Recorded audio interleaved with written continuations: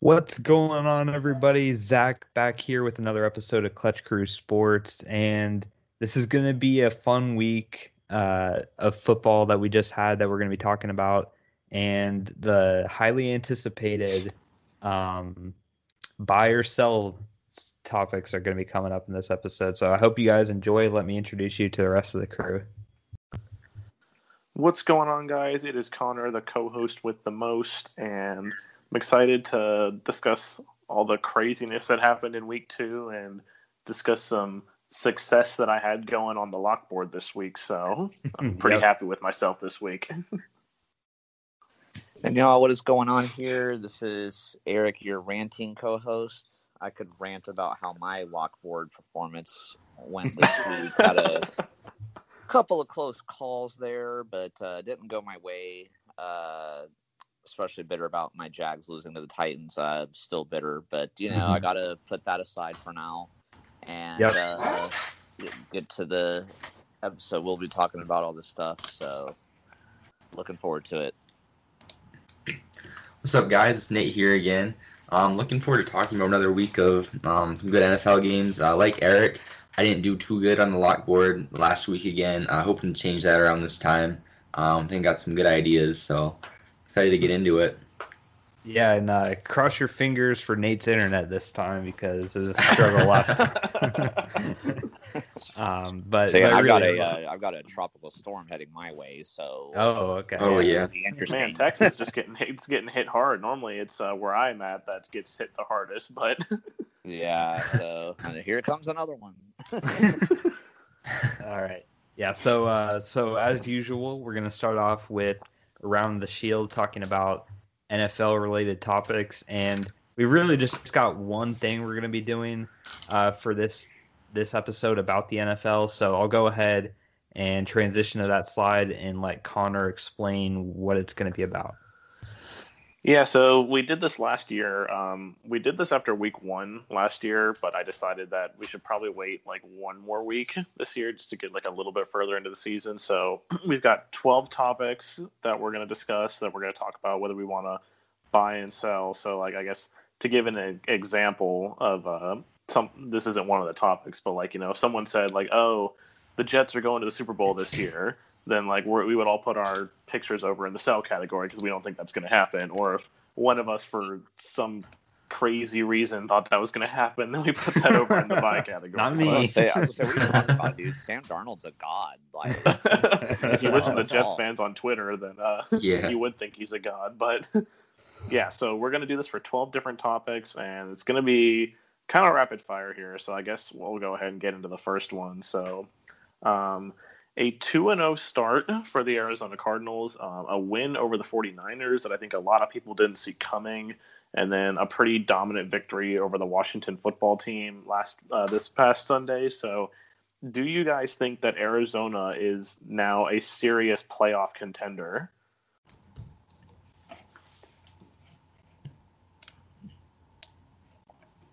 All right, so we have it is going to be the first one's always interesting for these things. So obviously my picture's behind everybody.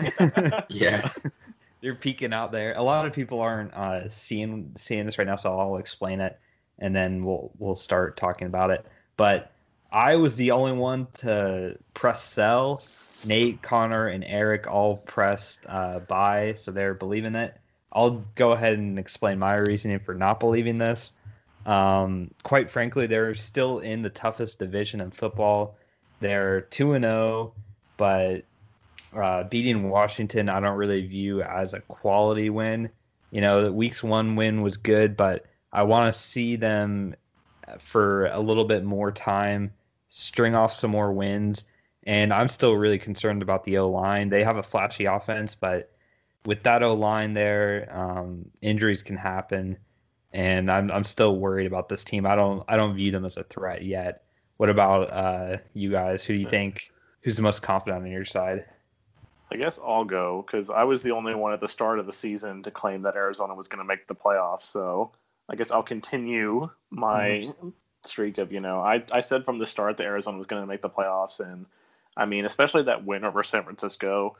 obviously this week San Francisco lost a lot of people to injury, but that was before San Francisco lost, Nick Bosa and Raheem Mostert and Jimmy G and all these other people to injuries. So we'll be talking about that a little bit later. But yeah, I mean, Kyler Murray is on fire. DeAndre Hopkins has been a fantastic addition to this team. And I think it's the underrated part about this team that no one talks about is the defense. I mean, the defense managed to hold, the San Francisco 49ers. Obviously, the 49ers are also known for their defense, but they held them to only 20 points. A team that went to the Super Bowl and you held them to 20 points, I'd say that's pretty impressive. And then obviously, I mean, I'm with Zach. I don't think Washington's that big of a win, but I mean, if you want to talk about the offensive line problems, Washington managed to get 8 sacks on Philadelphia, and that was one of the reasons why they won. But Kyler Murray stayed fairly clean in that game against the Washington football team, so I'm looking for good things out of the Cardinals. Yeah, and you mentioned the injuries too, being before Arizona beat San Francisco, but so that made that one more quality. But in addition to that, those injuries are obviously going to affect San Francisco going forward. So I think, especially with there being an extra playoff slot this year too, and then with the injuries within their division now with San Francisco, I believe Arizona has a strong chance at it. All right. So I'm going to move on to the next one here. So number 2, going from a team that's undefeated to a team that is 0-2. Are the Minnesota Vikings the worst team in the NFC North this season?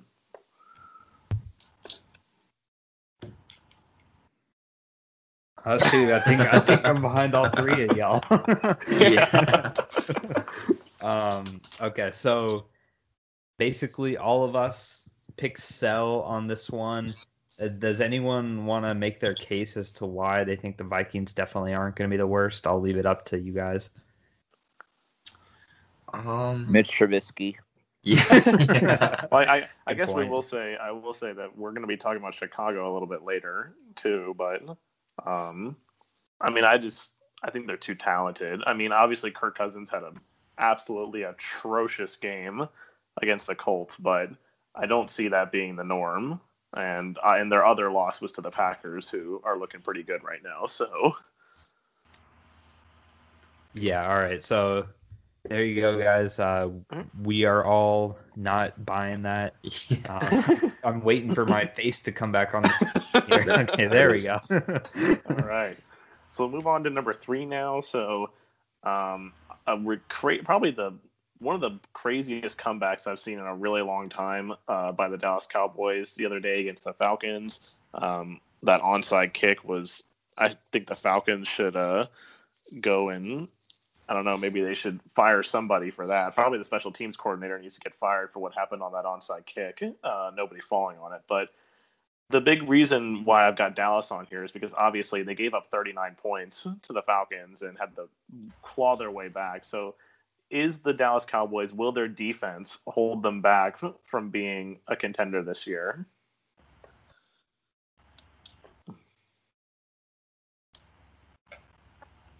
Oh, interesting. Our first 2-2 split. So Connor and I Zach and I are agreeing on something? I know. Shocker! Connor and I are buying this, and Eric and Nate are selling on this. Connor, do you want to give a reason here for our side? I mean, I think it's just more so like the fact that the 2 outings that I've seen of the Dallas defense, I mean, this is what we talked about coming into the season. Mm-hmm. I wasn't a part of the NFC East episode, but this would have been my reasoning that the Cowboys, there's no question they have a talented offense. I mean, Dak Prescott's not as good as some people say he is, but he's definitely not as bad as some people say he is too. Like, he's definitely a very solid quarterback, and obviously probably the best receiving group in the entire league right now with, kind of them and Tampa Bay are kind of fighting for that, but like, definitely top 2 receiving group and Ezekiel Elliott and one of the best offensive lines. So it's just like, Atlanta's not supposed to be that good of a team. And when you're having to claw back, at one point they were down like 39-24. So all credit to their offense, but that's not going to be the norm. Like, if you're giving up 39 points, you're not going to win too many games. I agree. But Nate and Eric, what about you guys? You selling this? Okay, I'm selling this. I mean, I'm definitely in agreement in terms of the sense that like Dallas doesn't have like an amazing defense or anything. But if you watch that game, Dallas committed like 4 turnovers in the first quarter. Mm-hmm. And so that gave Atlanta a lot of short fields. And actually 2 of them, the defense managed to prevent them from getting touchdowns, even though they started on like Dallas's 30-yard line. So the 39 points is a little misleading. And also, too, against the Rams, while they gave up a lot of yards, they still didn't give up a ton of points at the end of the day. So, like I said, I don't think they have an amazing defense. I'm not saying that, but I don't necessarily think their defense is going to fully hold them back in the future. They are still playing in a really weak division, especially now that the Giants aren't going to have Barkley for the rest of the year. So I think they're going to be fine. I mean, we'll see what happens come playoff time if they get there, but at least for the season, their defense is not going to hold them back. Real quick, Nate, I know you haven't really been high on Dallas at all this upcoming season, but are you in agreement with Eric, or are you more so selling this in the fact that you don't think Dallas is a contender at all, like with or without a defense? Yeah, I mean, I'm not a fan of Dallas. I do think they're usually overrated.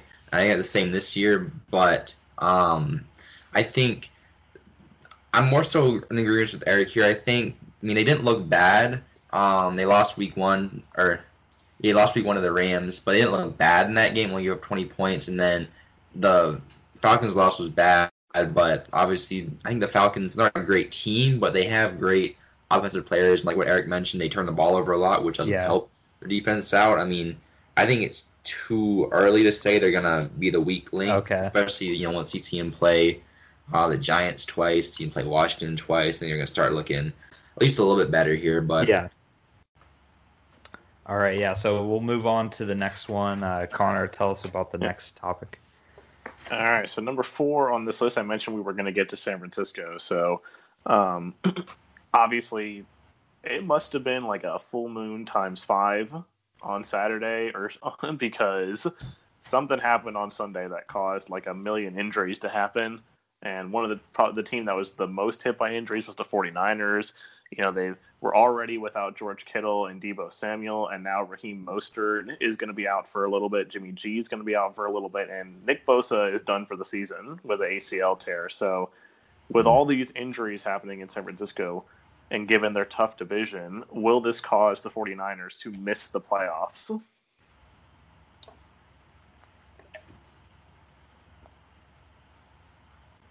Okay, another 2-2 split. Nate and I are buying that San Francisco will miss the playoffs. Connor and Eric on the other side, not buying that, selling that. So I'll go first here for the bias side, and Nate can just agree with me or add a point if he wants. But the Nick Bosa injury is huge for them. He's the heart and soul of the defense, and I know Sherman's been hurt. Basically, their whole defensive line now has been hurt. Solomon Thomas also out for the year. The real strength of the 49ers is their defense, and that's been decimated with injuries. And you lose your starting quarterback. It's just I just don't see how they can rally from this and make the playoffs, considering they still got to play the Rams twice, the Seahawks twice, the Saints, the Packers. They still have a really tough schedule ahead of them. I just don't see them winning enough games. I think they won't win the division, and the 3 wild cards will go to either New Orleans or Tampa.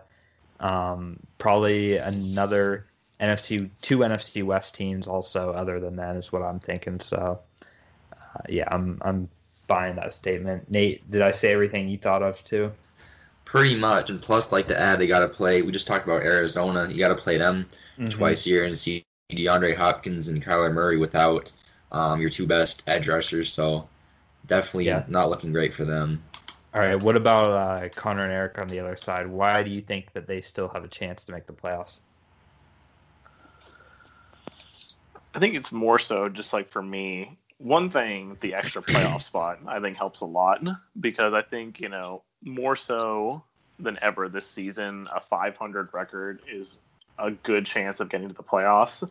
And I mean, and also obviously Bosa's done for the year and Solomon Thomas is done for the year, but like all the rest of these guys, they're going to get back. Like Deebo Samuel and Richard Sherman are really close to coming back. Richard Sherman will be out next week again, but he should be back week 4. Jimmy G and Raheem Mostert, like Mostert's injury wasn't that serious. So a lot of these guys, and Kittle should be coming back soon too. So a lot of these guys, especially on offense, are going to come back soon. And I think their secondary, like especially when Sherman comes back, is going to hold up enough. I'm not saying they're going to, they're going to get a wild card at best, and probably going to be the 7th seed. But I do still think there's enough talent and depth there to make the playoffs. Yeah, okay. Just to kind of echo that too, I know you're talking about most likely 2 NFC South teams will get in, another NFC West team will probably get in, but I don't see another NFC East team getting in. And then the way the NFC North is playing, other than the Packers, I don't know if I see another NFC North team getting in either. So with that extra playoff spot, like Connor said, I think they still can be okay. I don't, obviously I predicted them winning the conference championship before. I don't think I see that happening now, but. So you think the Rams are the only team then in the West not making the playoffs? Because if New Orleans and Tampa make it, all 4 NFC West can't make it then. Yeah, I mean, the Rams are 2-0 right now, but they've played 2 NFC East teams. So I obviously I don't want to like undersell that and say like, oh, they're not good, but like I just haven't seen the Rams be tested yet. So I can't really fully judge them just yet. But I was just wondering, Yeah, I mean, it would be crazy though if all 4 NFC West teams got in with 7 spots. It is technically possible, but but I still think the 49ers have a good chance with their weapons coming back for the most part. So but it's for me. I picked Sell, but it's almost still a little too early to tell. But so I guess that's it. All right, let's get to the next one. All right, so next one, we obviously saw Justin Herbert come in and play against the Chiefs, and he performed pretty well by a lot of estimations. I know a lot of people were saying that Herbert was going to be like, by far like one, the 3rd best between Tua and Burrow, but he had a pretty good performance against KC. So, with the fact that Burrow is playing on Cincinnati and, hasn't had 2 fantastic games yet, is Justin Herbert starting to get into that conversation and possibly win the Offensive Rookie of the Year?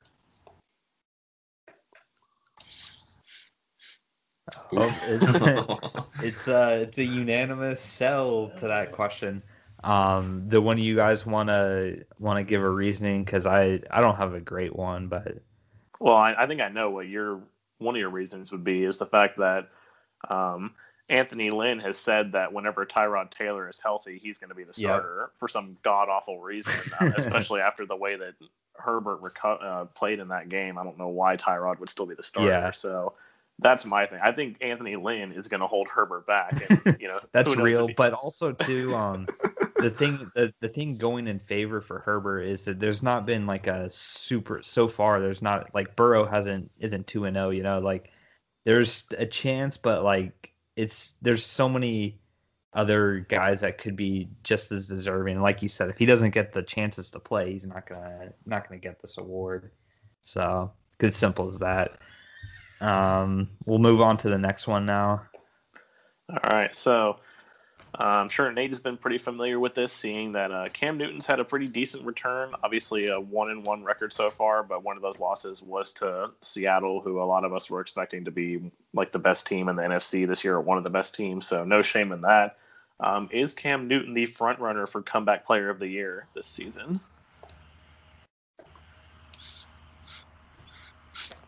Another unanimous decision here. We all are agreeing to that. I'll say a quick thing or two, and then you guys can talk about it. But really, in my opinion, I think this is going to come down to either Cam or Ben. And for the first 2 weeks so far, I think even though the record isn't as good, I think Cam's played better than Ben has. And that's my reason. But what about you guys? Yeah, I mean, I'm definitely obviously in agreement with Zach. I think when you talk about Comeback Player of the Year, there's only really a few that can really, be in that discussion. I think They both played good, but Cam definitely has a better story than Ben after all what he went through, being a free agent and all that. And he really has looked great. The way I think, as far as I've seen, he's throwing the ball as good, if not better, than he has the rest of his career. So I think this is as good of a Cam Newton as we've seen since he's come in the league. So it's been exciting to watch so far. I guess I'll say one quick thing about in regards to him versus Ben Roethlisberger. I think also what's going to put Cam Newton above Ben Roethlisberger is, like, I think that the Steelers are going to, obviously the offense needs to be there, but the offense really just needs to be serviceable with the defense. And I think that's what the Steelers are going to be more known for again this year, is like the defense is what is, the biggest part of us winning games. So I don't think Ben's going to be the exact reason why we're doing it. So I think Cam's got a much better opportunity. All right, we'll move on to the next one. All right, so we've talked about Rookie of the Year, talked about Comeback Player of the Year, and now we're going to start talking about our first of two for MVP. So 2 fantastic games by Josh Allen. I mean, it's like the first time a Bills quarterback is thrown for like over 400 yards in ages, and he's currently the league leader in passing yards at like a little over 700. So if the Bills, were to live up to expectations this year, is Josh Allen a sleeper candidate for the MVP? We've been talking about like Lamar Jackson and Patrick Mahomes and Russell Wilson, but is Allen a sleeper for the MVP?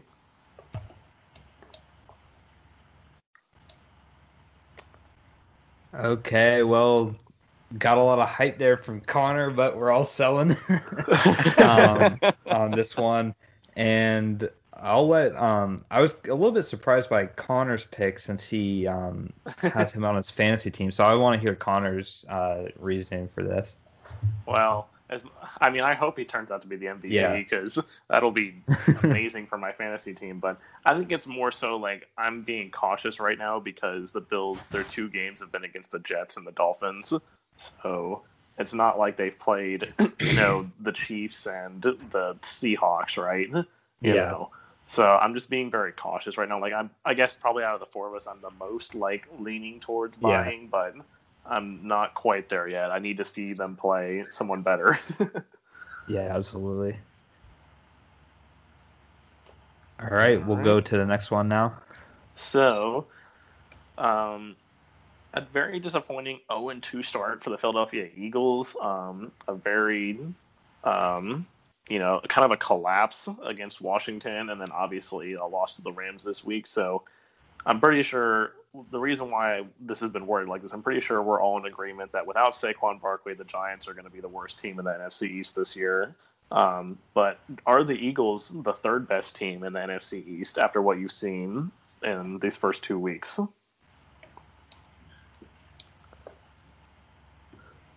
Covered you up again. Oh, Nate covered me up. I guess that means he gets to talk. Are you Eric and Connor? Are you guys in the middle, like, or is this just not refreshed? Okay. I'm on bye. Okay. So Eric's on the side of believing that with me and Nate, and then Connor's not buying that. So Nate, start us off on the bias section. Yeah, I mean, as you've seen on here, I've been pretty bullish on Philadelphia this year, and they haven't quite lived up to it just yet, but I'm not really ready to call them failures quite yet. I definitely think they're the 3rd best team in the NFC East, at least. Obviously, we've seen the Giants haven't looked good, plus they just lost Saquon for the year. So, I mean, I don't know what their offense is going to be capable of going forward. So, I think the Eagles at least have to be better than them. I'm not going to say they're going to win the East now. I think Wentz has a lot to prove. It looked like it was just the O-line after week 1, but there's obviously some real concerns there with Wentz as well. So I don't know if I'm going to say that they're going to win the East anymore, but I think they're definitely at least the 3rd best team. Okay, I think maybe you were more on the sell side, the way the question was worded. Because I believe he was on the buy side because he said the 3rd best team. So yeah, So Connor, why are you selling this? So I am on the side of the sell that they're going to, I don't think they're worse than the Giants. I don't think they're the worst team, but I think they're still the second best team. I think the Eagles seem to be one of those teams that, like, it seems like they start the year very slow and then they come on towards the end. Like, that's kind of what happened last year.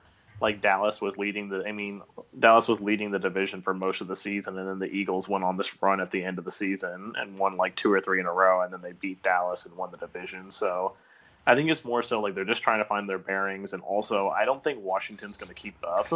Like, obviously they've got a fantastic defense, but I don't think the offense is going to be able to keep up, like, keeping them in games at all. Like, I just think that offense is too bad to even put up points. Like, it seems to me that, with that offense that, someone could just need to put up like 20 points and they'll win. So yeah. All right, let's go on to the next one now. Hitting these rapid fire, guys. All right. So, I don't think pretty sure a lot of us would have been surprised if you said that at the start of the year the Chicago Bears would be 2-0 right now. So, given the fact that they are 2-0, and and they are the Lions and the Vikings are 0-2, are the Bears the second best team in the NFC North this year?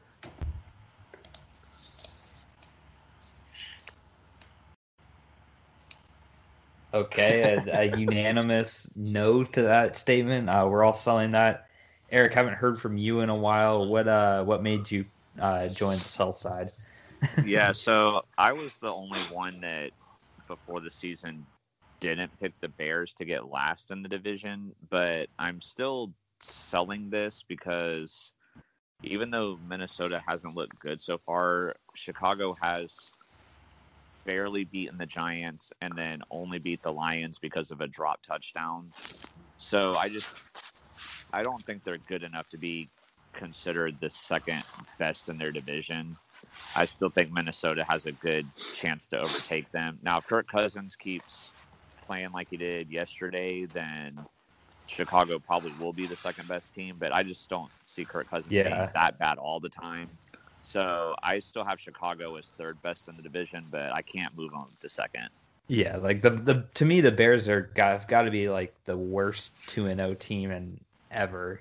Like with how lucky they got with their opening schedule and the luckiness against Detroit. Like, yeah, the Bears fans can enjoy it right now, but everything's going to come crashing down for you guys to play a real game. Two words: Mitchell Trubisky. All right. And I know it's only a 4th round pick, but the Jaguars need them to start losing some games because we have their 4th round pick next year. So come on, Bears. Well, I know you're not happy about that. The Rams are 2-0 right now since y'all got their 1st round pick. I need them to start losing too. Come on. But the Vikings are losing. That's good for us. We got a high 2nd round there. Yeah. So Bears and Vikings opponents keep. Honestly, just everybody lose. How about that? Yeah. We have like half the drafts in the next draft, anyways. So, all right. Off topic. Connor gets back to sports. Well, it won't be quite off topic coming up here in a second. But the next topic we have is So a very close win over the Broncos and also a very close and somewhat controversial win over the Jaguars. Are the Titans, a lot of people thought coming into the season they were going to repeat as division champions and, possibly win another playoff game. Are the Titans overrated?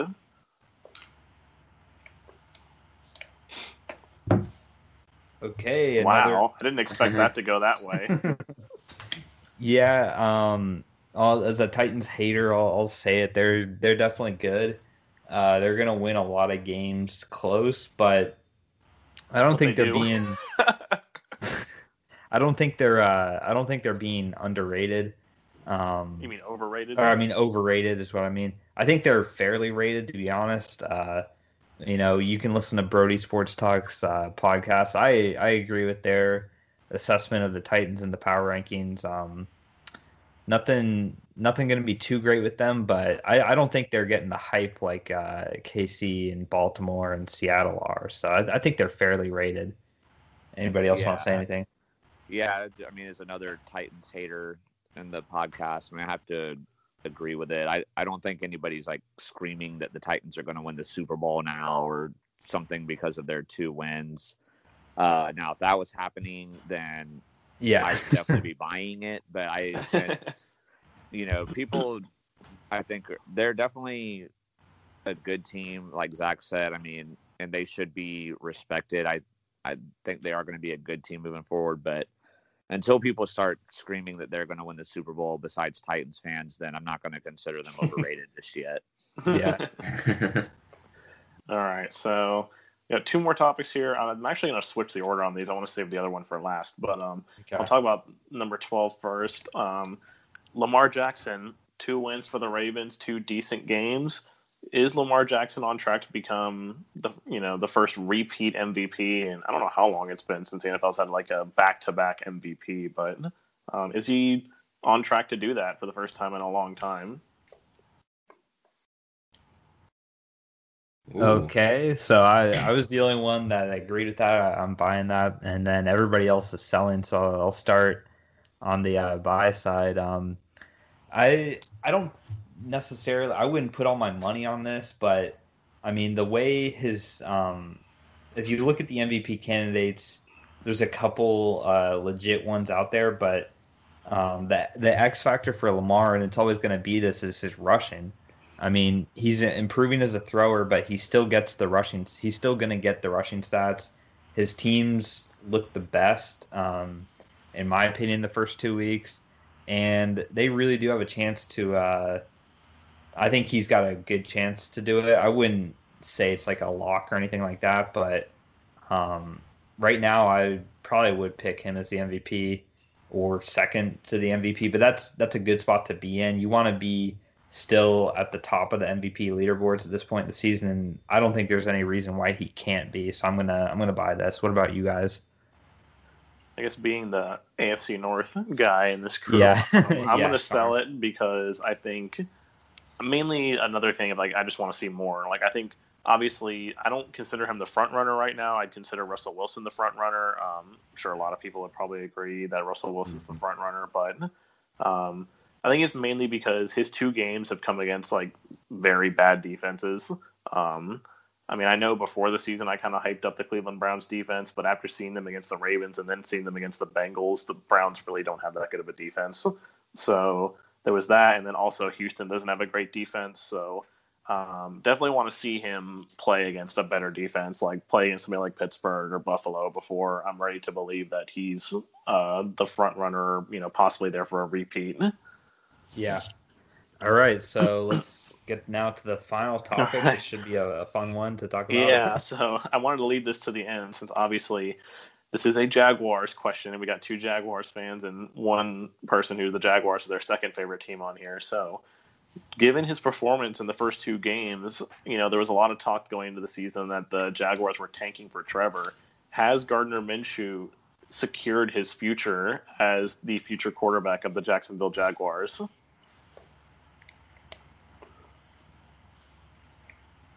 Oh, interesting. So Yeah, Eric, Nate, and myself are agreeing to that. We're buying that. Connor's selling it. Let's hear Connor first, and then we'll hear from everybody on this topic. But Connor, what made you not trust the mustache man? Not trust the mustache.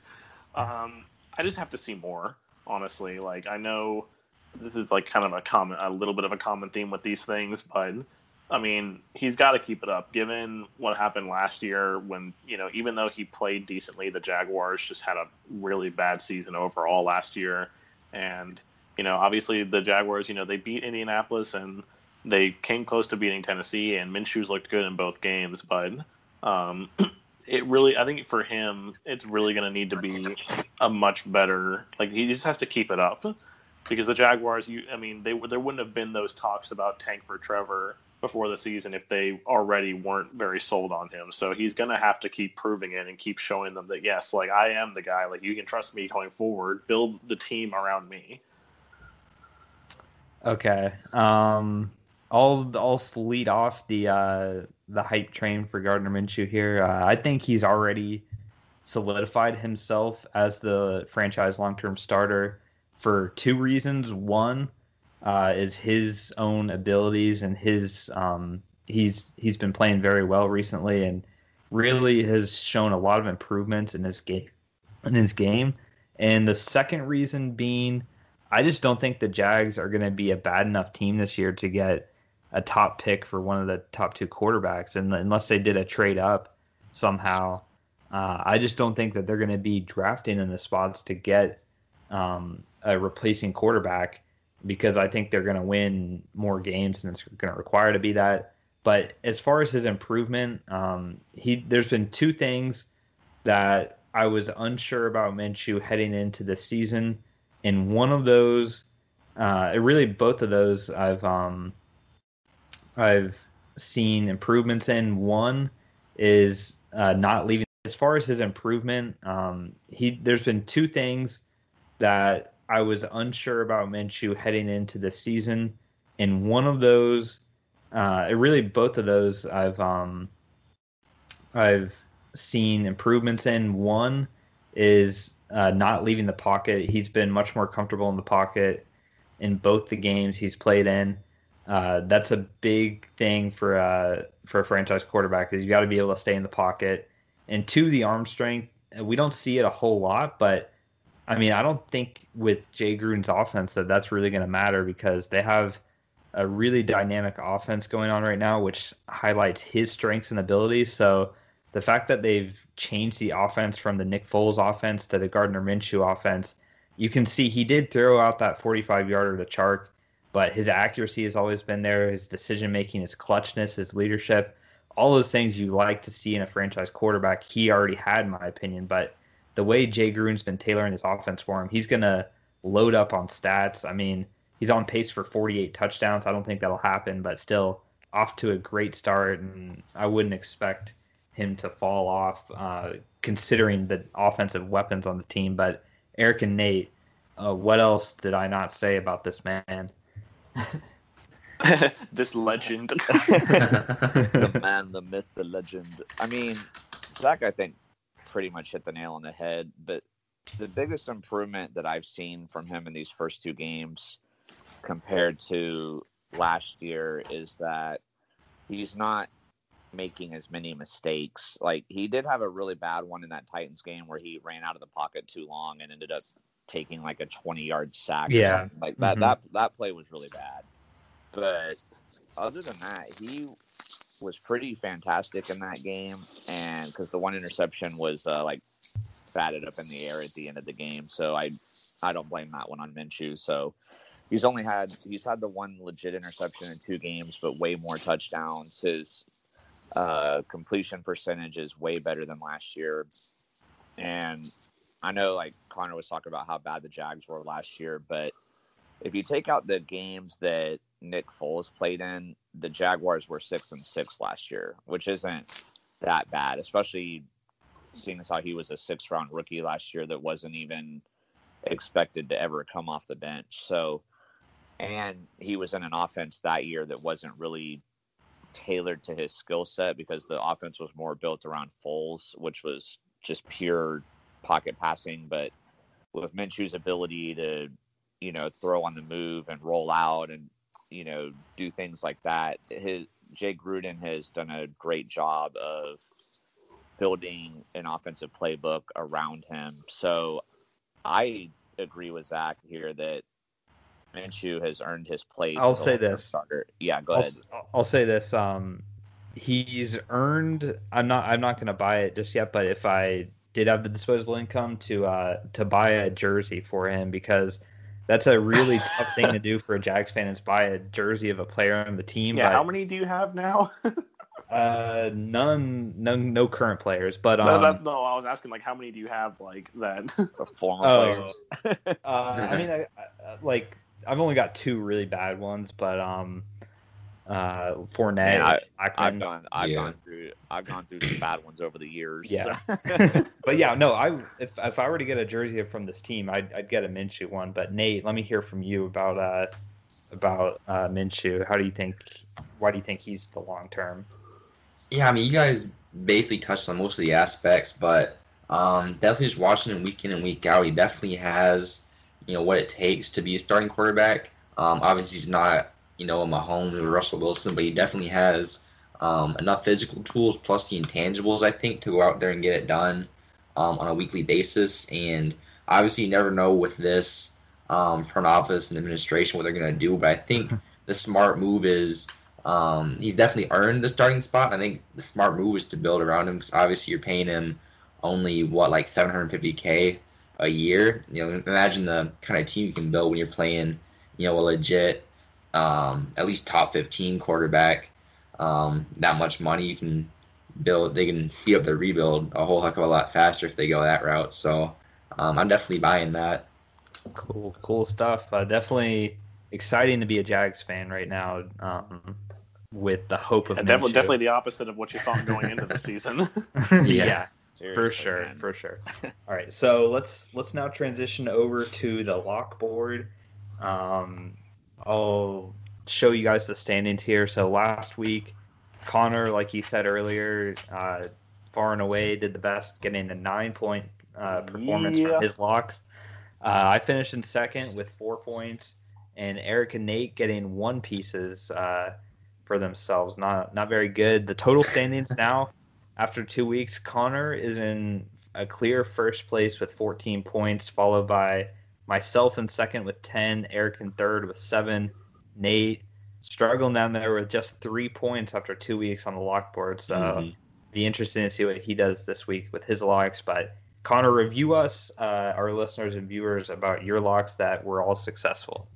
Yeah, so I guess I'll start with the one that got me started and the one that I completely stole from Zach, the Denver Nuggets over the Los Angeles Clippers. That was big time, especially since I was getting pretty worried in that game because the Clippers were actually winning the Nuggets weren't looking great, but as the Nuggets seem to always do in these series when they're down 3-1, they seem to catch fire in the second half, and the ending score looked like they blew out the Clippers. So very happy about that. Oddly enough, out of all of these, the one that I was most nervous about was the KC over the Chargers one. That was a close game. I mean, Harrison Butker had to kick a 58-yard field goal twice. The ending sequence there was crazy. It was a 53-yarder. He lined up and made it, but then they got called for a false start, I think. So it backed him up to 58. Then he went and kicked the 58-yarder and made it, but then the Chargers called a timeout to ice him, so he had to make it a third time, and he made it. So good on Harrison Butker for that. And then the Rams kind of pretty easily handled the Eagles. So it was funny how Zach was talking about that this is the second week in a row that I've made a 5-point pick, and he's like, "You're better at picking 5-pointers than you are at 1-pointers." So, I mean, if that's the case, then I'll take it. So. Yeah, that's good to be. So based off of last week's standings, we have the new draft order. Eric's going to be drafting first. So with round 1, pick 1, Eric, who are you going to be going with? I'll show the betting lines here on the screen. Okay, I just want to familiarize myself real quick. So with the football games, is it 7? It's over 7. To get 5 points, they have to be 7.5. It has to be over 7. So there's actually only one 5-point NFL game right now. Yeah. Okay. I don't know why I thought it was 6.5. So 6 is the NBA is 6. The cutoff is 6. Okay. So the Nuggets Lakers is a 5-pointer. Gotcha. Okay. All right. So I just don't really see any 5-point games that I try. I do apologize for not knowing because I worked all day. I didn't really get to look at it. So, let's see. All right. I wish the point was a little higher so that this would be a 5-pointer, but I just don't trust the way the Eagles have been playing right now, and so I'm going to take the Bengals to beat the Eagles. Okay, so 3-point play there with the upset. Cincy over Philly is going to be round 1, pick 1. Nate, you've got the second pick. Where are you going to go with this one?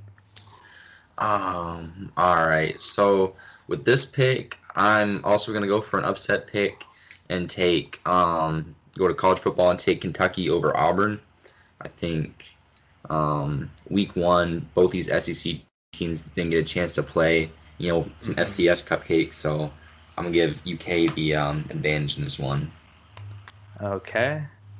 It's my turn now. I missed out on the Nuggets last time, but I'm getting them this time for the 5-pointer. I think Denver is going to win Game 3 against the Lakers, so I'll take that 5-point NBA play all day. Connor, did I steal that from you? No. Actually, Okay. My plan going into this was this is going to be my first pick, was to pick the other NBA game. I'm going to pick the Miami Heat to beat the Boston Celtics. 3-point play there for that. All right, so now we're going to round 2. Eric, start us off here for your next pick. Okay, so for my second one here, I am going to take the football team to beat the Browns. Go football team.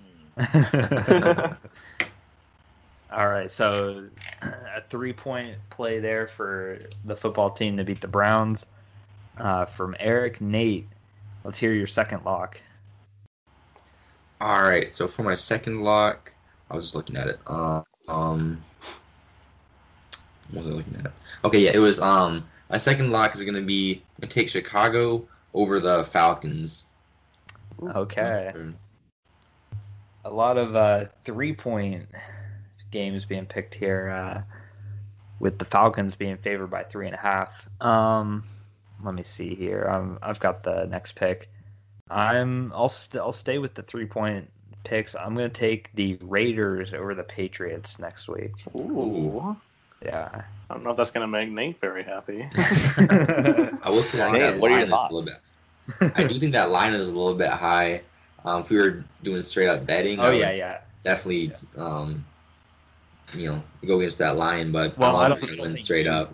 I don't we'll think see. you would, but no, I would never bet against my team. But yeah, for the general public.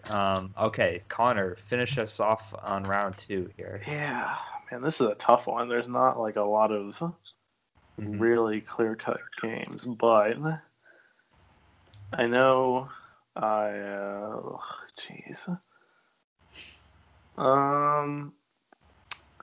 know I tend to do lots of 5-point plays, so I guess if I had to pick the most likely 5-pointer right now, for me, I'm going to take Army to beat Cincinnati. Interesting, yeah.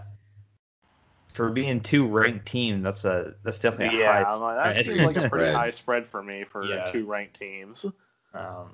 So potential 5-point play there if Army upsets Cincinnati.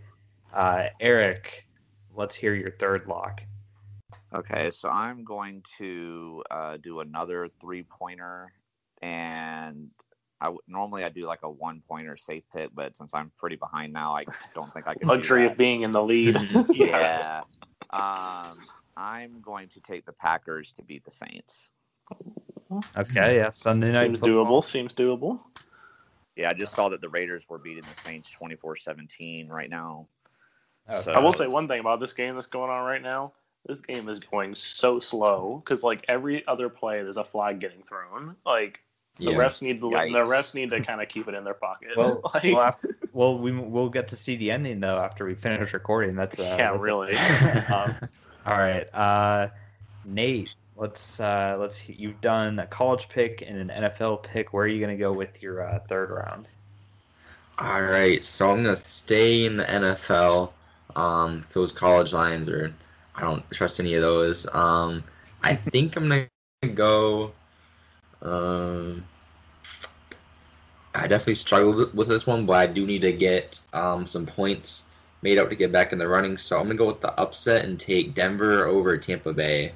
Ooh. Tampa Bay's been a little bit too shaky for my liking. Well, it's going to be a September game in Denver, so you do have that on your side. Yeah. Yeah, even though they lost to the Titans, but And Yeah, they lost to the they got a Bears last backup. year. And they've got a backup That's true. quarterback in. But hey, it's September in Denver. Yeah. I don't know. Is that trend still going since they've lost God, 2 in a row? every in time September? I brought that up, they've lost. So. Maybe Yeah. that's Zach's strategy here. He's got to bring that up Zach's so that almost way- like put a curse on the I Broncos. put a curse now. on them. Lockboard. I put in a curse Yeah. on them, but we'll see. We'll see if it gets broken this time. Maybe, maybe not. All right. So I've got my third pick now up here, and this will be an interesting one. I'm going with a 5-pointer. Mississippi State over LSU. I'm going with. Oh wow! Yeah, so that's got a high spread, but I think they've got a chance to pull off that upset. So no risk. Defending national champions going down, according to Zach. Yep. Lock it. All right. Well, Okay, what's the final lock going to be? so as I mentioned before, this is the luxury of being in first place. I'm going to take a safe pick here, which nobody has done yet, but I am going to do that, and I just got to figure out which safe pick I want to do. But I guess I'm 1-1 doing this, so I'll take my survival pick, and I'm going to pick the Colts to beat the New York Jets. Definitely a safe one for sure. Yeah. Connor, what are you, an idiot or something? Sam Darnold's going to light him up. Sam Darnold's the GOAT, man. Yep. So there you have it, guys. That is our lock board for week 3. So we'll get back to you next week to go over how these went and do another one of these. These are fun to do. I definitely enjoyed having the drafting process. But we're going to round out the show with some NBA talk. So if you're a diehard NBA fan, glad you stuck around with us. We're going to be talking about 2 major topics on this segment. One of them covering an upcoming series between the Celtics and Heat. Going to be Game 4 of that series in a couple days from now, and we're going to talk about the collapse of the Clippers losing Game 7. Everybody expected them to make it to the Western Conference Finals against the Lakers, and that didn't happen. And to lose the way they did was quite shocking, but we'll talk about what's going to be next for them, how they went out, and everything with the Clippers. But first, I want to start off with the series, the Eastern Conference Finals, Celtics Heat. So I originally picked Celtics in 7, and I'm going to keep that prediction. To me, the biggest X factor for the Celtics for the rest of the series is Gordon Hayward. He missed the first 2 games. He did come back in the 3rd game, and they won it quite easily. But what really scares me is them blowing leads, because they've blown leads in really all the games to this point against the Heat. The Heat are a scary team. I definitely think if they win this Game 4, then they're going to win the series. But I trust the Celtics with Tatum, and Marcus Smart has been shooting it unbelievable in the bubble. I know he didn't have a great Game 3, but he's been making a lot of big shots for him. So I just think the Celtics are the more talented team between the two. I think getting Hayward back is another big score for them that they're going to appreciate. And the Heat, I think, are starting to slow down a little bit. And also, too, there is a break between like 3 or 4 days between games. So that's another advantage to the Celtics to rest up and really regroup for this really important Game 4. But this has been a fun series to watch in general. Game 1 had a crazy block by Bam Adebayo. That was insane. But Eric, since you're the other big NBA host on our show, where do you see this series going? What do you originally think between these two teams, and where do you think will go now? Whoa. That's some noise action going on. Yeah. Yeah, I actually had going into the series, I actually had the Heat in 7. So I was like you in the sense that I felt like it was going to be a long series, but I had the Heat squeaking it out at the end because I picked them just because of how hot they were coming into the series. I feel like everybody's been doubting them Because even in their first round series against the Pacers, I had the Pacers winning that series in 7, and obviously that didn't even come close to happening. And then of course everybody picked the Bucks to beat them for the most part, and of course they beat them too. So I have to give the Heat a lot of credit for getting to where they've been at. But Boston, even though they're down 2-1, it seems like they've played better throughout the majority of the 3 games. But like Zach said, they've blown some leads, and that's what is concerning for them. But they seem to do a lot better in Game 3 after they got Gordon Hayward back from the injury. I mean, he's definitely not worth his price tag long term for the Celtics, but he makes enough of a difference to help them in this series. But I am also going to agree with Zach here in the sense that Game 4 is obviously going to be huge in determining what's going to happen going forward, because if Miami wins the game, it's just so unlikely that Boston will come back from being down 3-1. I mean, obviously Denver's done it unless their twice name already. is the Denver Nuggets. Yeah, I mean, obviously Denver's done it twice already. I mean, it's obviously not impossible to happen, but they did have that big whole yelling match in the locker room after they lost Game 2, and when that happened, I thought they were done. But they came out in Game 3 and dominated. So if I had to pick right now, I would switch it to Boston in 7, but Game 4 is just so critical, man. That's going to be such a huge determining factor for what happens, because if Boston wins, I already said what happens if Miami wins it, but if Boston wins it, then that's 2 in a row that they've won and puts all the momentum on their side. So I'm excited about it. This series has been better than I thought it was going to be, for sure. Yeah, it's been a fun series. Connor and Nate, do you guys want to add anything to this?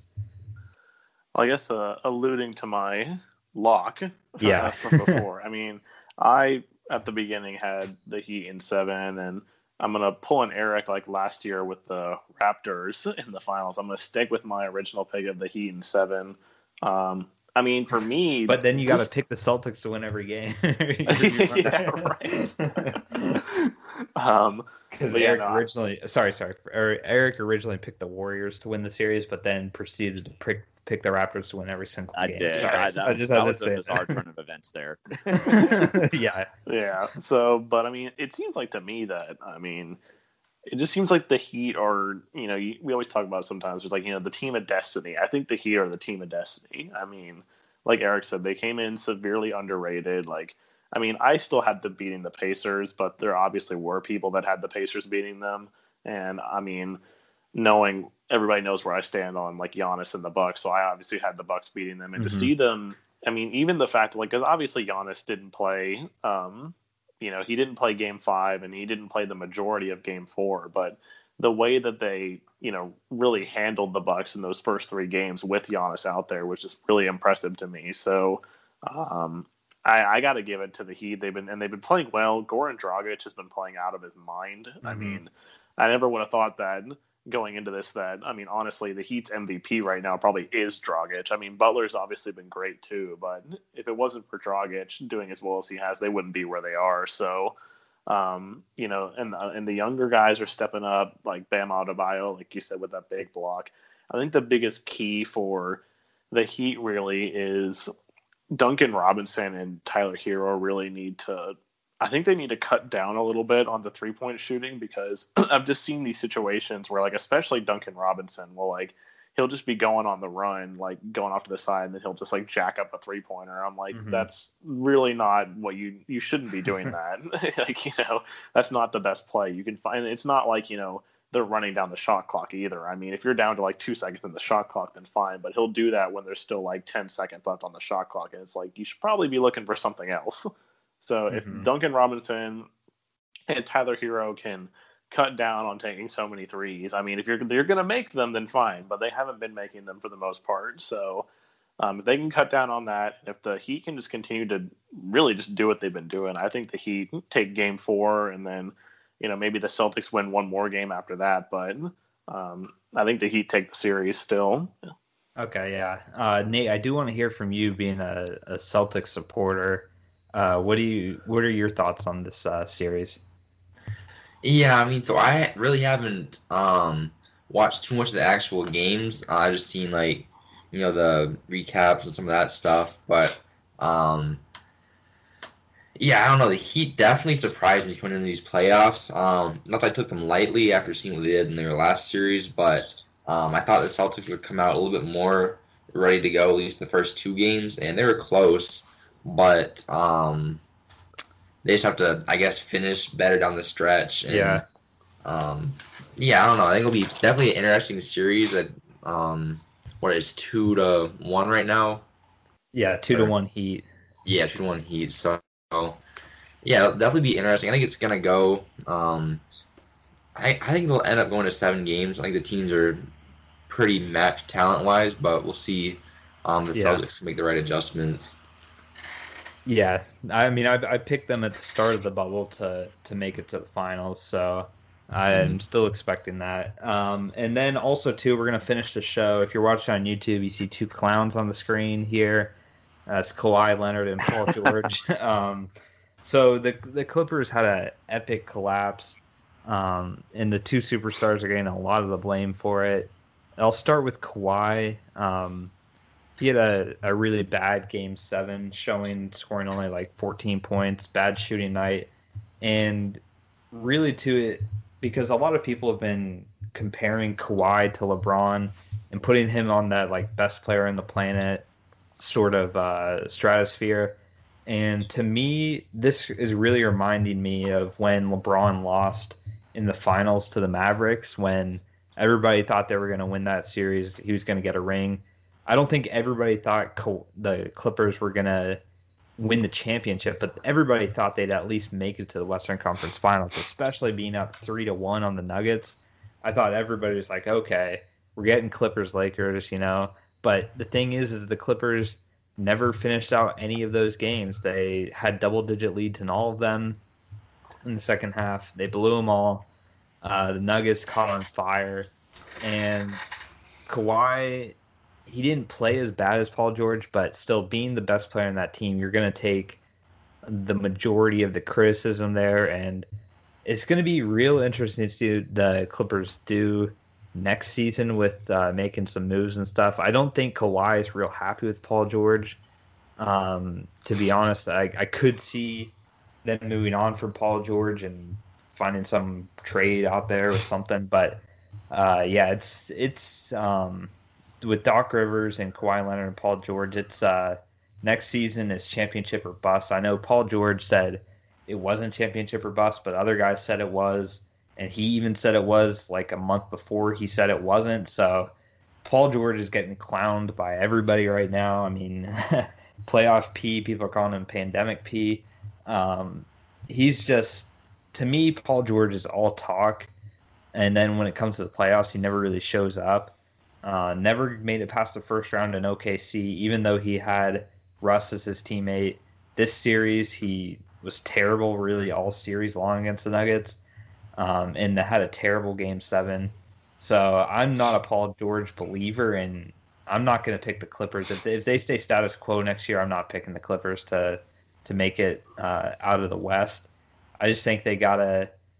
They just can't be as complacent as they were, and that's the thing. They were complacent against Denver, and they just expected to win. But I blame both Kawhi and Paul George. I blame Doc Rivers. I really blame this more on the Clippers than giving the Nuggets credit. The Nuggets did pretty good, but really the Clippers have no excuse to how they blew this series. I was quite thrilled to see it happen, but the Clippers, God, this is one of the worst upsets in NBA history, in my opinion. But Eric, what else do you want to add on to this? What else do you think the Clippers? Obviously, going into the season, I was the biggest believer in the Clippers out of the group, but obviously that's changed now. I mean, I was a Paul George fan when he was on the Thunder because Russ got all the credit for like getting all the triple doubles and all that stuff. I've talked about triple doubles ad nauseum on this podcast. Now I think they're overrated, but Russ was getting all the credit for that when really I thought that Paul George was by far the better player on the team. So I was sad to see him get traded. But after this performance in the playoffs, I mean, my opinions on him have just completely changed. I mean, he was so terrible throughout the whole playoffs in general. I'm not even just the series against the Nuggets. I mean, Kawhi straight carried them to get to even where they got.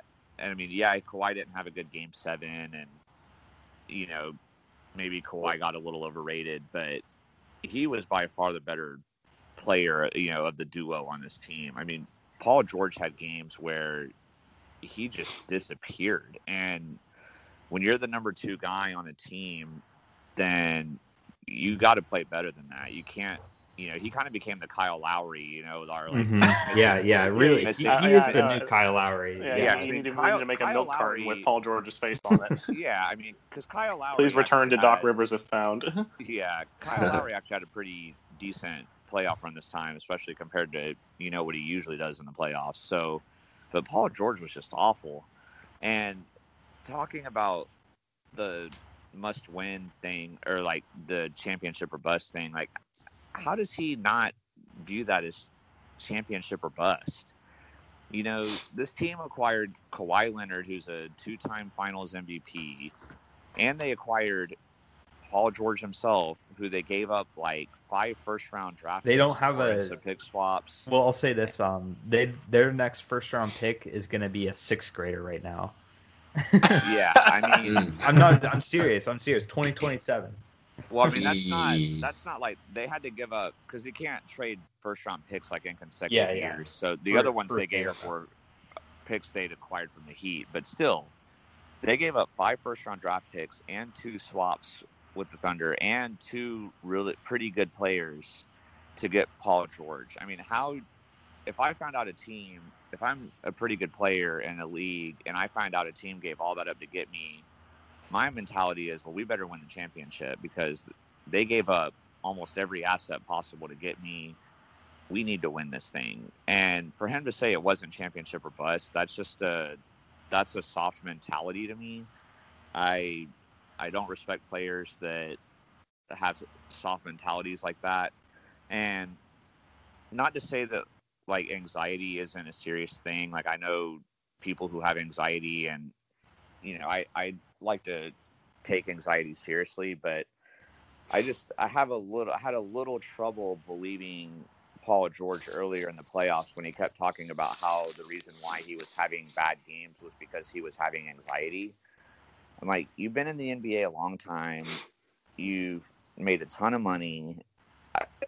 I had trouble believing it. And part of the excuse was, oh, you know, I'm in the bubble, and here I'm stuck here in Orlando, and, you know, miss my family.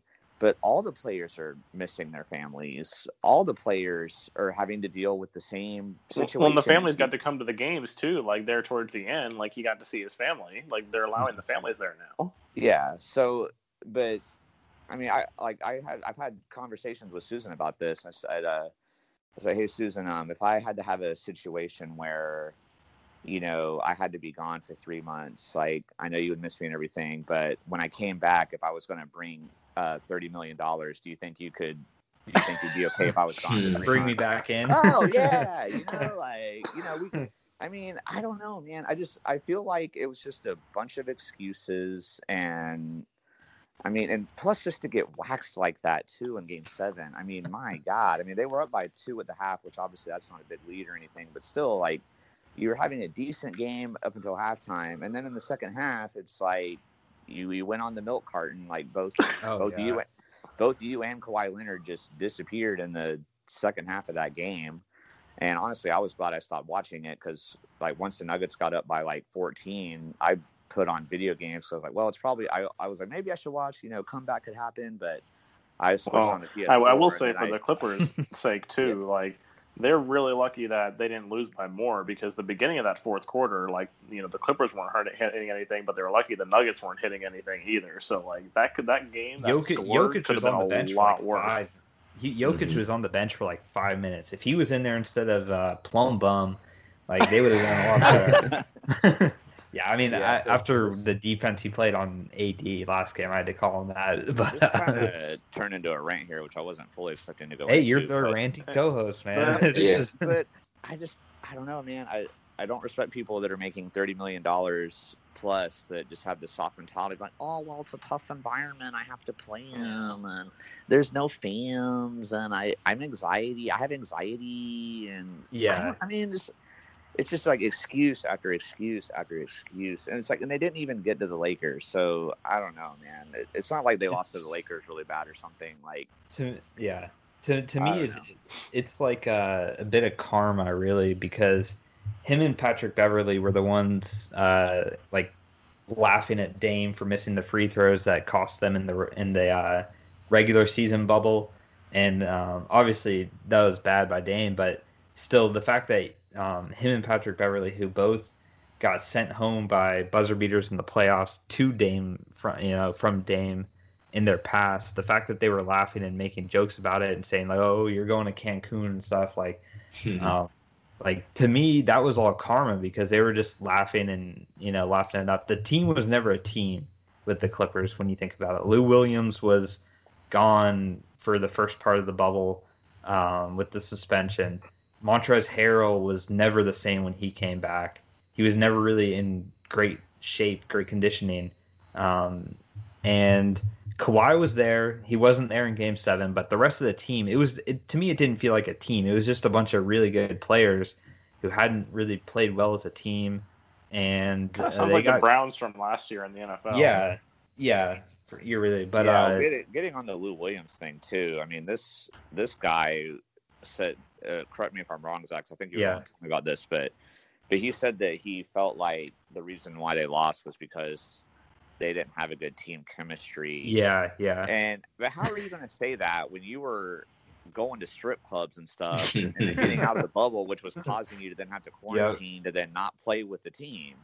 Like, what a selfish thing too. Like, a strip club? It's like, come on, dude. Like, do you really want to win a championship or not? Like, yeah, I know.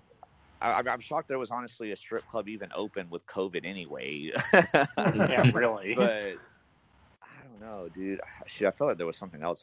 I got caught up on the Lou Williams thing. I felt like there was something else I was going to say. If it hits me, I'll say it. But yeah, I don't know. I guess I'm just more mad too because I believed in the Clippers and thought they were going to go all the way, and then they turned in this embarrassing performance.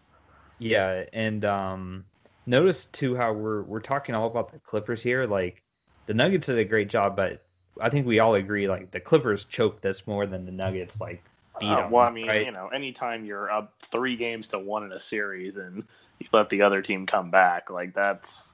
I mean, it's not it's not like they were only up 3-2 or they were down 2-1 or down whatever and managed to fight back, but then lost Game 7. Like, no, they were up 3-1. Like, the Nuggets had to win 3 games in a row to come back from it, and you blew it all 3 times. Like, you only needed to win once, whereas they needed to win 3 times. and leads in every game. Eric, did you remember what you were gonna say? Not yet. Okay, well we're getting. I know we're getting wrapping close. up, but yeah, we're getting close to the wrapping it up time. But maybe Eric will tweet whatever firestorm he was going to say. I just, as you can tell, I'm pretty worked up about this. Yeah, well, it's been a while since we had a good old Eric rant, so I was happy to hear it. And happy, it was just nice because most of my recent rants were about the Jaguars. So finally you got one that wasn't about your team. Yeah. So that's gonna wrap this show up, guys. Thanks to everybody for listening and watching. We'll be back with you guys with another episode next week. Same format, same stuff. So catch y'all then, and remember, be clutch. Bye. Peace. See ya.